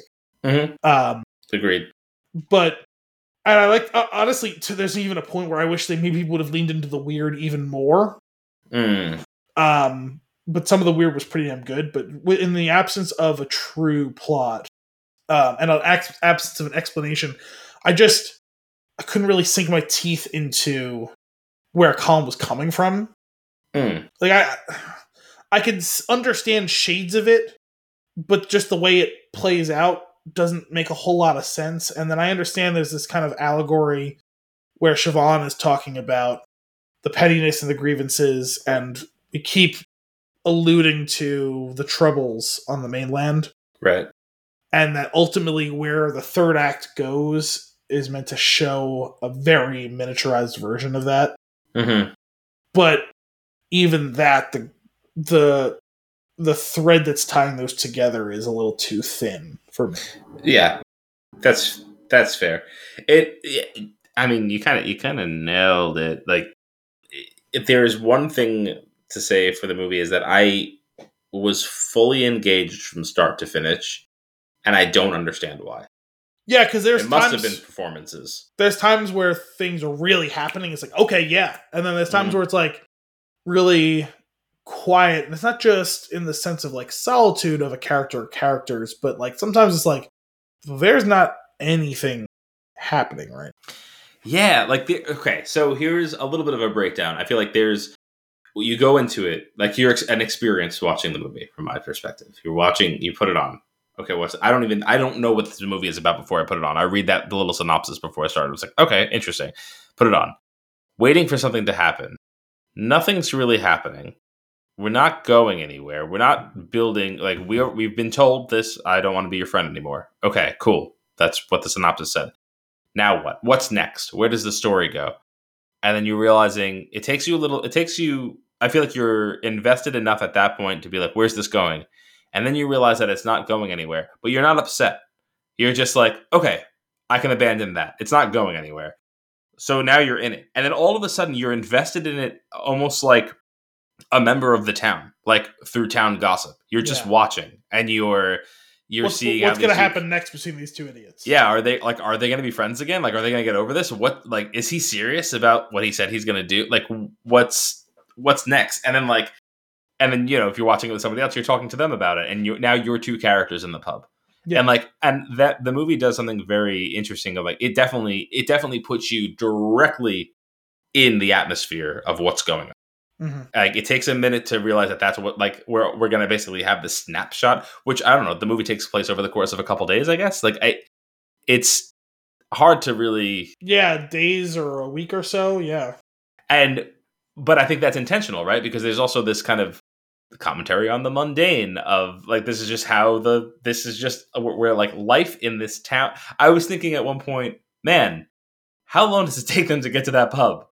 Like, where is it? And it is just fascinating. It's just, you end up like living in the town with them by the end of the movie. And it's such an interesting ride. I like I said, I don't dislike it.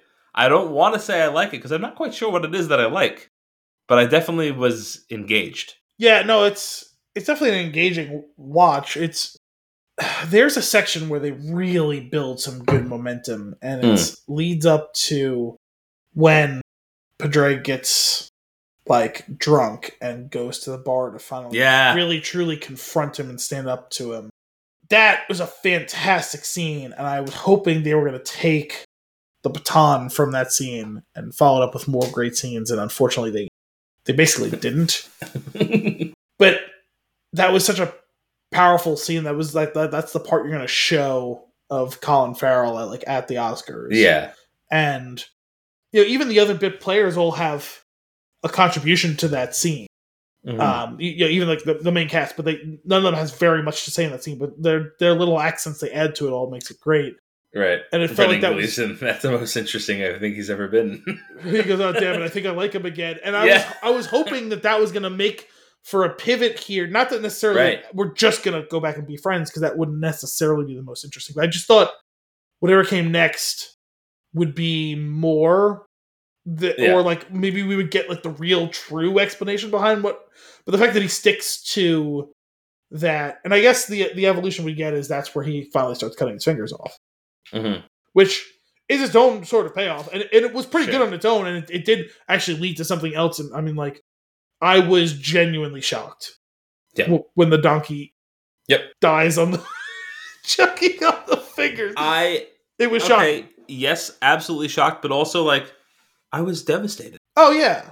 Like, and then I found myself going, wait, why do I care? I don't understand this movie. Well, because even that, as surreal as that all was, like, you can empathize. This guy's having probably the worst day of his life. His best friend, he still truly just does not understand where he's coming from. Yeah. He's already cut off a finger. He doesn't believe he's going to cut off more fingers. He cuts off the rest of his fucking fingers all in one. He's missing all fingers on his right hand. He's got 5 fingers left between his 2 hands, which he has willfully done 2 different times. Like, you could say one time, okay, he got carried away and cut the finger off. Right. No, another day, he cuts off the other 4 fingers all in one shot. Yeah. And on top of that, so he's now dealing with, like, the trauma of, oh god, he actually cut his fingers off. And then on top of that, his sister just up and leaves it. Like, yeah. And, like, we, the watchers, got a bit of inclination that she was building towards something, Right. but he does not. And Yeah. it's super sudden, and her goodbye is super sudden. Like, this isn't like, hey, I'm leaving next week. It's, hey, I'm leaving in like an hour. Now. Yeah. But And then his donkey. And then his donkey. Poor Jenny. Rest in peace. There is something, like, I feel like there's a lot to unpack with Colm, because, like, there's the whole, I get it, right? I can get the concept of, like, he doesn't want to be friends with them anymore because he feels like he's holding him back, because he feels like his life is nearing its twilight years, and he hasn't done anything with it, and he feels like he wastes time when he's with Patrick. Which I got, and at first it was tough for me to wrap my head around that, but then I was like, okay, I guess I could see that. Let's see where this goes. The problem I had with it was, this isn't like he was this great musician earlier and he had to give it up because he had to work, because he had to support a family or something like that. He's fucking alone. He's not like super talented musician who's going to write a work that lasts forever. So I assumed the way it was going to lead, considering we saw some of the fighting going on in the mainland, is I assumed he was cutting ties because he was planning on going and getting involved. Didn't want to bring him with him, because I think that would have been like made sense. He didn't want him to get sucked into a conflict that he had no interest in. Right. I could see that. But what I end up getting out of it, though, is he did that, and then he does this whole thing with his fingers. Ultimately, I feel like he's feeling like this guilt of not having done anything with his life. And he is convincing himself that he's not doing this, but he is actively blaming other people.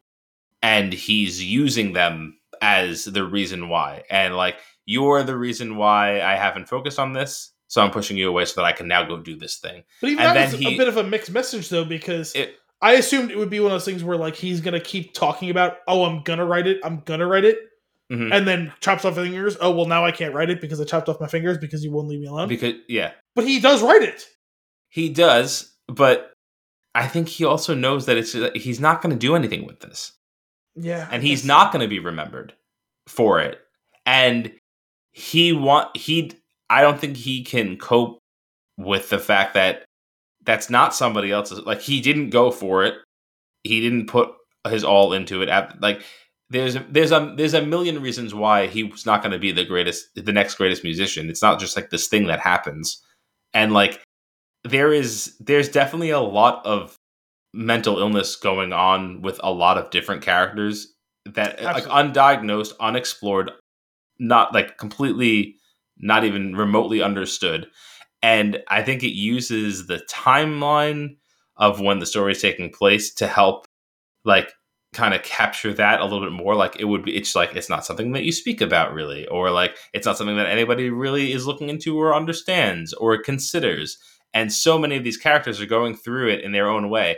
And I do think that there is an interesting piece about Siobhan in it, is that she recognizes it, I feel like, in Podrick, but can't do anything about it, / doesn't really know what it is or how to, but knows that ultimately I need to move on. I can't bring, like, come with me if you want, but like, I have something else that I need to do with my life. And like, that's what she's like kind of going for. And I think she feels guilty, but ultimately she makes a very mature decision to leave. And I know, like, the way that it's portrayed, it definitely feels abrupt, and like timing is odd, especially with the messaging with Podrick, but it feels like a very big character growth moment for her to leave. Yeah. Which is interesting. Yeah, I don't know. It's just, and then obviously the more direct, like, there's like little shades of this with every character, but then the more direct one is with Dominic, right? Who is clearly going through some stuff and misunderstood and socially awkward, and also has some undiagnosed things going on. And then, of course, there's the other aspect of it where he is clearly a victim of sexual abuse. And like, there's and physical abuse. There's like, and I think like what in the end, and maybe this is why it's so captivating, is like all of these characters are going through something pretty severe. Yeah. And they don't recognize it, and nobody else recognizes it. And even the couple of people who recognize it can't do anything about it. Right. And I feel like it's framed in a point in time where we think, but they're of an old age. It's like, I get why. But then also you start to creep into today. and like how there are so many undiagnosed and unknown and untreated and misunderstood things that everybody's going through all of the time. So like to do that, to explore that in this time frame with this small set of cast members, and like for them to just be kind of like ships passing in the night on all of these things is just really interesting, and maybe that's why it's so engaging. Yeah, I can see that. I don't know. It's, I mean, it's tragic, right? It is. But also, I'm gonna at 2:00 on Sunday, I'm gonna burn your house down. Whether you're in it or not. I hope you're not. And certainly, I have nothing against your dog, so I recommend you leave it out. But I'm going to burn your house down. So I suppose we're done with all this. You killed my donkey. It's not done. We're never going to be done with this.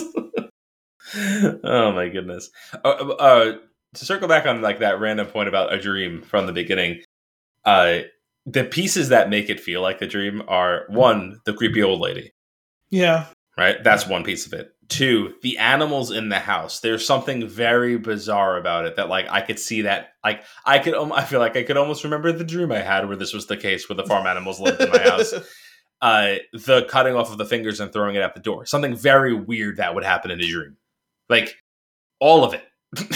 All of it. Even the location is dreamlike. I know it's an actual, like, it's meant to represent an actual place, but like, right, like it's like, oh, this guy lives in this house in this very desolate part, right? It's like plopped right here in this field, and from one moment to the next, I'm at this house in the middle of nowhere, and then I'm at the pub, and then all the people are here, and then none of the people are here, and now he has no fingers, and now there's music playing. Like it's very weird.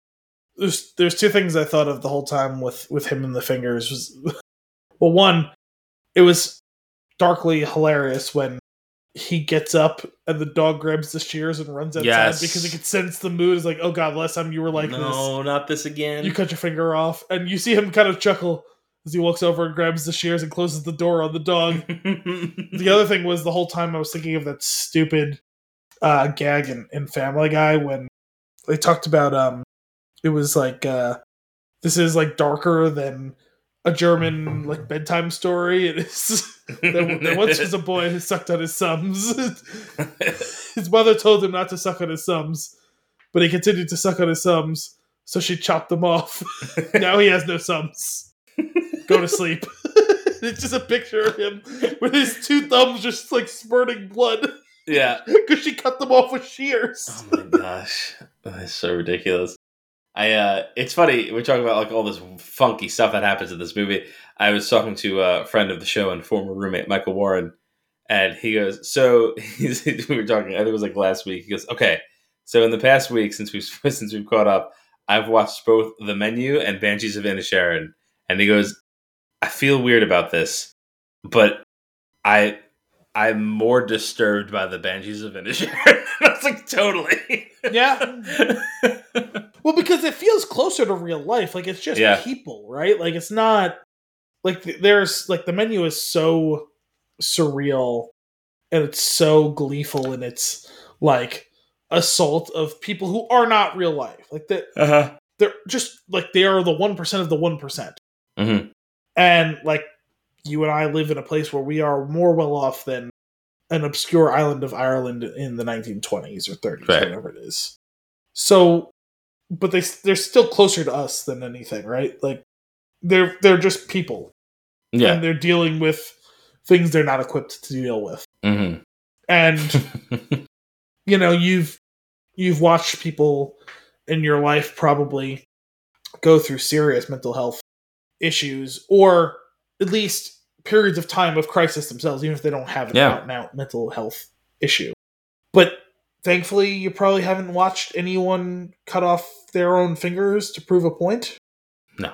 Or watch someone who is so confused and misguided and unable to read the room that they drove their friend who was having a mental health crisis to cut off their own fingers. I mean, you knew it was coming when he came walking onto the screen with that Lloyd haircut from Dumb and Dumber. Jeez. This is Dumb and Dumber of Inisherin.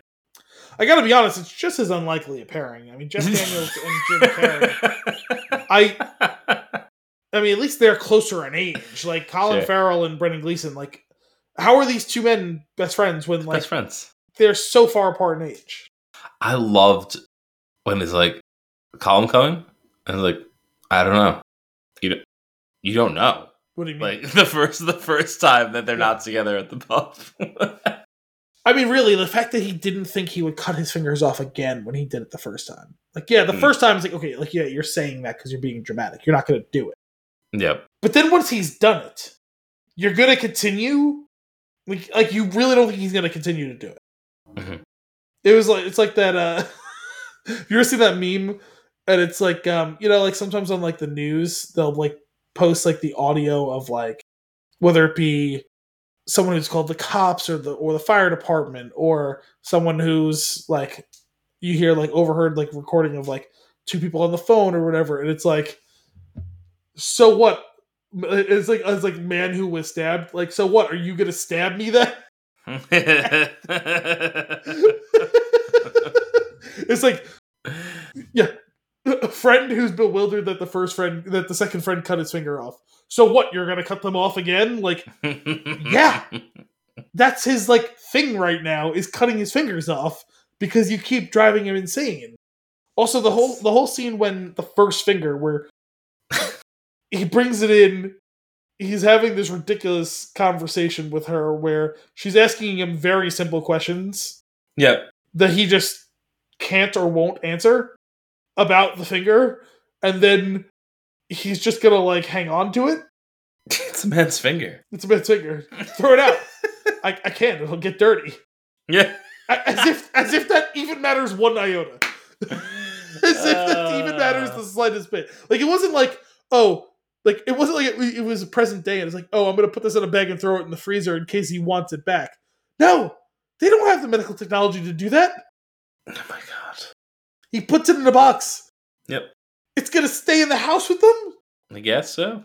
And then it's going to end up in the porridge. She brings the finger back to him. All right. I did love like the sister character Siobhan. Like it was a great character. Like also like she loves her brother so much, and you said she's like fiercely protective of him. But also she hates him because he drives him insane. Yeah, but it's like, I feel like that's such a real dynamic, right? Oh man, that's the thing. It does so many interesting things really well, or like real or uncanny, like how accurate they can be. And then, but in this very odd, just such a strange story. I do like that they like right off the bat. It's like he said, wait, what did he say? He doesn't like you anymore or something? Like, yeah, that's pretty much that's what he said. Sure, he didn't mean that, right? Well, yeah, I mean, everyone else is just as confused as he is, but they're also kind of like, okay, well, I guess that's that then. Yeah. And he just can't let it go. Like, even to the point that he manipulates the priest to like talk to him. The two conversations between Colm and the priest were both great. The question about despair. Specifically that second conversation where he's like, so anything you want to tell me? No. Nothing at all. No. You don't think there's anything, and he's like, what is it, a crime to not be friends with someone? What about self-mutilation? Is that a sin? Yeah. Well, you got me there. It's almost slapstick. Oh, man. That's so funny. He goes also, I don't know, assaulting a police officer? Yeah. He's like, oh. He deserved it. If you, what was it? The line was, if you can't punch a police officer, then we might as well all pack it in. Yeah. Which, to be fair, on its own is a bit of a problem. But when it's a police officer who actively uses his power to like get what he wants and subjugate everyone else, and also is raping his own son, like, yeah, punch him. Yeah, punch him good. You could have punched him more than you did. This is so ridiculous. Oh man, there was Sorry, I was saying the other line was from the first meeting. He goes, "What's this about you and Podrick?" He goes, "What are you talking about?" He goes, "It's an island. Calm. People talk. Also, he told me to talk to you about it." That's so stupid. When the sister left on the boat, there was the I forget who is she looking at Podrick at the on the top of the cliff. She's looking at him, and then And also Dominic was just down the way. it was him, right? And that's Yeah. I guess that's the last we see of him, right? Before we see him wash up in the Yeah, water. and it's a good. It's probably like a solid mystery. You know, is her leaving? Is that what? Does he kill himself, or does Mhm. the father kill him? I think he did kill himself because I think so too, but it's left open enough. yeah, it's definitely that ambiguous. there's doubt there. It I feel like narratively, like you could easily follow the steps of like he was clearly abused. He's clearly in this really bad spot. He clearly loves Siobhan, but He's not in a place to actually. right. Well, no, even Love someone. talks to her, and she tells him, No, I know, No. but like realistically, he's not in a place where he can be in an adult relationship. no. But then she's leaving for good, Yeah. and that's the last straw. There's nothing left for him to hope for. It's And then true, and so dark. the way they shoot it with the old lady stopping the father Mhm. leads it to where it could be that she's informing him, Yeah, but also it could be more because there's a semi-mystical aspect to her where she keeps showing up in places and times and ways that would seem like she has some foreknowledge of what's going to happen. But yeah, on the other hand, it could be more of a signal that she stops there for him in that way when he least expects it. And you can either read it as dread because he is able to guess what she's there to stop him, or it could be guilt because he's killed him off screen. He Sure. didn't expect anyone to find him, and she's there to hold him to task if no one else will. yeah. And There's considering the two context, deaths in Inisherin. well, there's going to be one, possibly two. I'll pray it's neither you nor Siobhan. He's like, well, what the fuck? And it turns out there were two. And neither of them. Rest in peace, Jim. Also, one of them was a donkey. Yes. Do you have anything else left on this movie? The one scene when Dominic stays with them kind of cracked me up. They're sitting there for was it dinner or breakfast, I forget, but Yeah. that scene was funny. There were a couple of like times where I like did like a loud like ha or snort laugh, like where it's like things are so tense and then someone says something stupid that makes me laugh. But the whole thing, am I dumb? No, you're not dumb. Oh, that's right. It was, I'm probably smarter than you, right? Like stupid ass. And how many times he gets put in his own place. But really, I circle back to a couple of really strong scenes in this, and that scene at the bar where he totally lays into both of them correctly was great. So that was awesome. Oh man, what an interesting movie! And I genuinely cracked up when Dominic said that line to her when he sneaks up on her at the lake. The line that I used during the opening, I was like, he's just so heartbroken. He doesn't know, and he already had that element of the way his mind works is not like everyone else with him, where he kind of goes up and above and below the conversation. He's not always at the level, or even often at the level of the other person he's talking to. But that was a moment there where it was like, oh, I've really tried to match you on your level and communicate something that was super important to me and hopefully to you. And the one time I kind of got it right, it just was never going to be. Yeah. And for that shook him clear of that again. Oh, what a weirdly devastating, dark comedy drama. Like I would think dramedy, probably. Yeah. There was an element of this that I felt was kind of spiritually related to The Menu, where it was like a super dark comedy. But I think this one leaned into the drama aspect more. Or just traditional comedy, like Yeah, literary I mean, comedy. there was aspects of that, but I wouldn't say there was enough for it to be Yeah, really a that's fair. true comedy. Fair. Cool. Well, that's all for this week's episode of Flicks in the Six. We hope you enjoyed it. As always, if you have a movie for us to review or nuggets for us to discuss, you can send those requests to flicksinthesix@thespinjune.com. Tune in next time for more movie and beer goodness. Until then, I'm Anthony Costanza. I'm Al Bielsi. Thanks for coming out.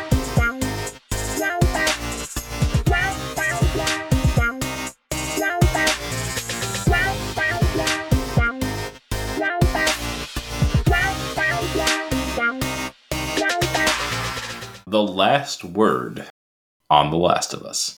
Is it on The Last of Us or with The Last of Us? On The Last of Us. Cool. So episode 5, what did you think? I'm going to let you take this. This was something that I was so curious to see what it was going to be like when we got here. Big moment in the game.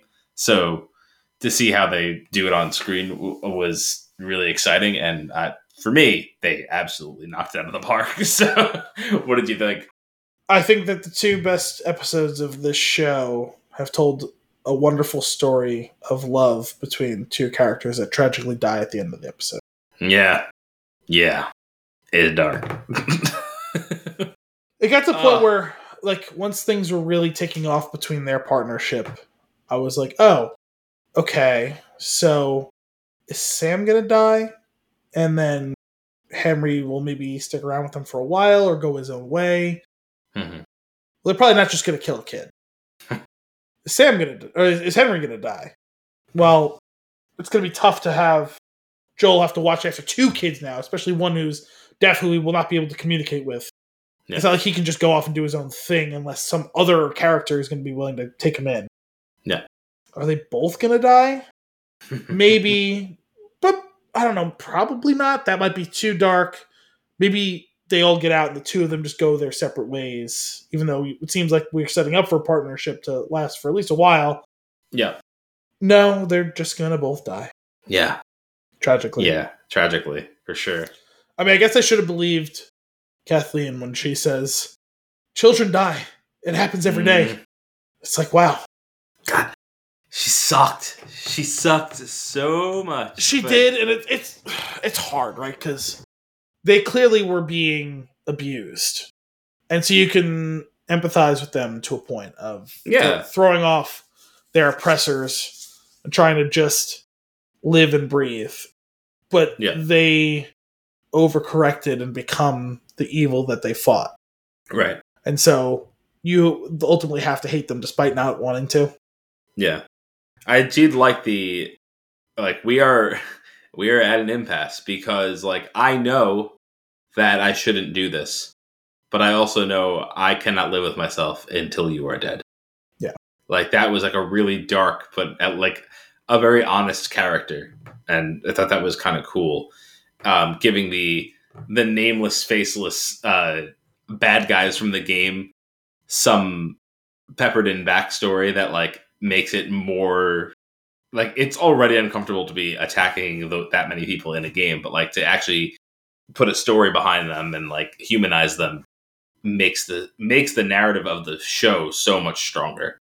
Yeah. And Henry and Sam, they knocked it out of the park. The change being that Sam is deaf was actually, I feel made this really cool.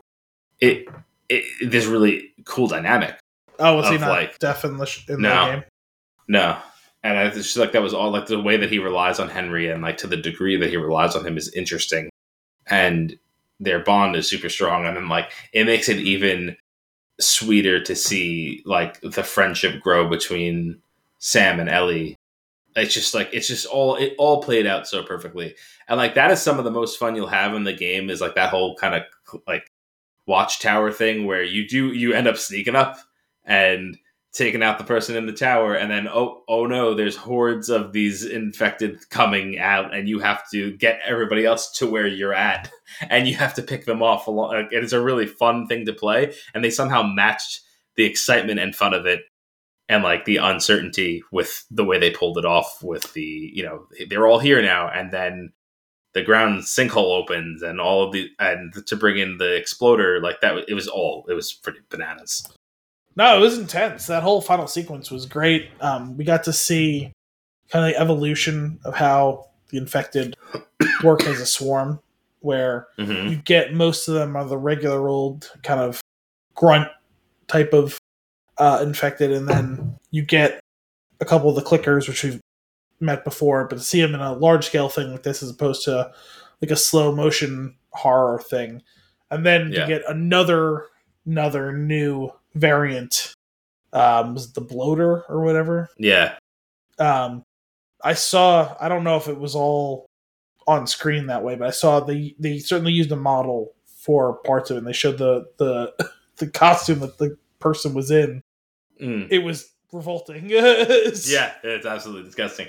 There's also a really fun homage to the game in there of the bloater grabs that one character and rips the head open.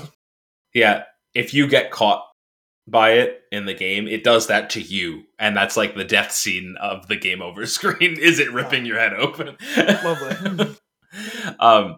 But yeah, and then the one thing I was not prepared for though was Child Clicker. Yeah, that was so unsettling. Yeah, but also really exciting when it killed. What was her name again? Kathleen.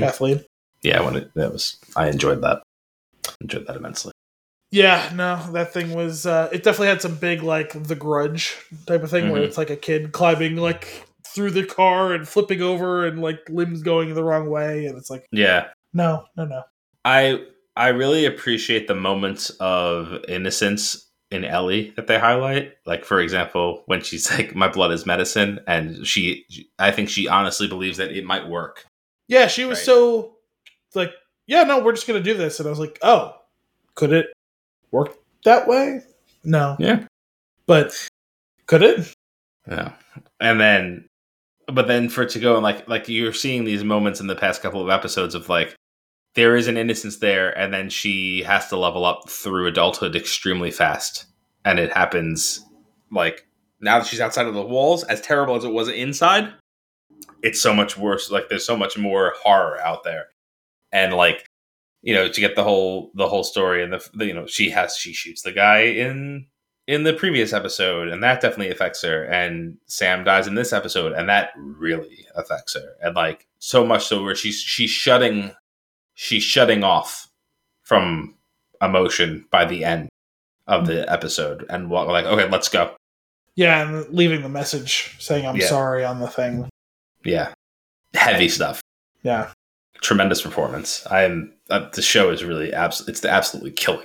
And Henry at the end when you just have no idea what he's gonna do, and he pulls a gun on Joel, he shoots at his feet, and then he just whips decisively and shoots Sam. Yeah. For someone who supposedly had never killed someone, well, like never really literally directly killed someone. Yeah. To be so decisive like that in that moment with the muscle memory of someone who you would have thought was like a battle-hardened veteran. Yeah. And then to realize, oh God, I didn't even realize what I did. I didn't even hesitate. I just did it. And it's like, it's the right thing. He knows it's the right thing. Yep. But he like just can't live with the fact that he did it. Yeah. Absolutely devastating. It's funny. I feel like I constantly what's happening with each time we do this. It's like we walk through the episode, and then I say to myself, "Absolutely devastating! What a tremendous show!" Those two things shouldn't go hand in hand, but they do. Yeah, no, it's heavy. It's you in a show like this, sometimes there's a happy ending for an episode or a half an episode. Like sometimes someone's life is a little bit better for that week. Yeah. It doesn't seem like that's ever going to be the case in this show. And it's, you do have to wonder whether there ends up being a fatigue factor for some people. But for now, it's so good and so strong that's probably not the case. I mean, what last week was being considered kind of like in some circles, like a bad episode. To me, I lean more of just, okay, it's set up and it's a so-so episode, whatever. Mm-hmm. To come back this strong like this, like to remember, oh yeah, sometimes you just need a week to set up what's coming next. Yeah. You need a breather in between some of these things for sure. I think we're going to get another breather episode next week. Well, this one was a lot, so it wouldn't be surprising. Yeah. Mm-hmm. And we are, of course, building towards some pretty intense stuff. So it's interesting. All right. Well, we'll check back in next time.